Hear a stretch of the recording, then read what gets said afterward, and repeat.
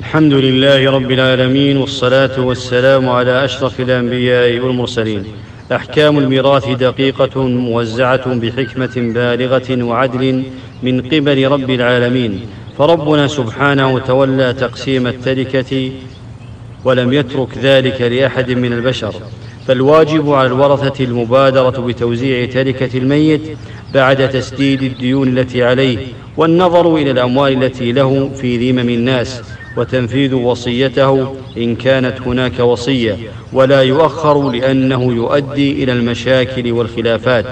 ولا يجوز لأي أحد من الورثة رفض تقسيم الإرث بعد وفاة المورث، وما تركه الميت من عقارات أو أسهم وغيرها لا بد من تقويمها وبيعها أو تقسيمها بينهم حسب الميراث بواسطة أهل الخبرة، وإن تنازعوا فيرد إلى المحكمة الشرعية. وأما إذا رضي الورثة ببقاء التركة على ما هي عليه وترك نصيبهم بأيدي الوصي فلا حرج عليهم في ذلك، لكن لا بد من معرفة نصيب كل واحد وتوثيقه. ومن المشاكل التي تتعلق بالميراث: أولا، تساهل كثير من الناس بالوصية وعدم كتابة ما لديه وما عليه من أموال، وقد يدعي أحد الأولاد أنه شريك لوالده أو أمه، فلا بد مما يثبت ذلك، وإلا فتح على الورثة بابا من الخلافات والاتهامات.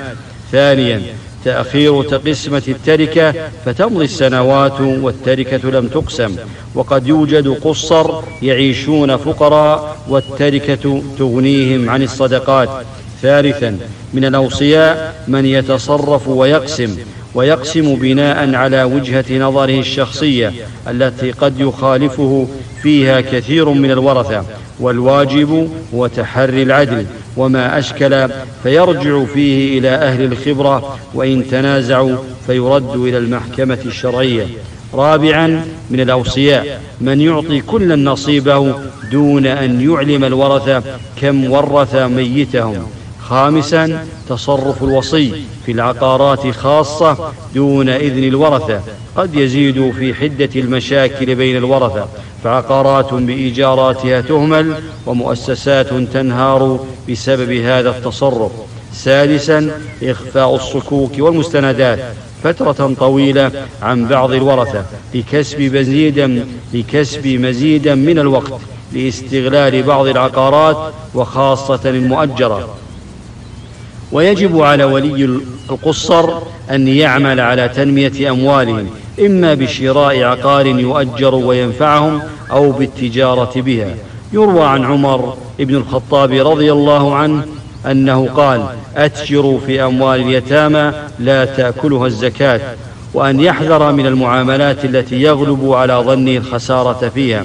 أحبتي، بادروا بقسمة الميراث، فهي أدعى للتراحم وبقاء الود والحب بين الورثة.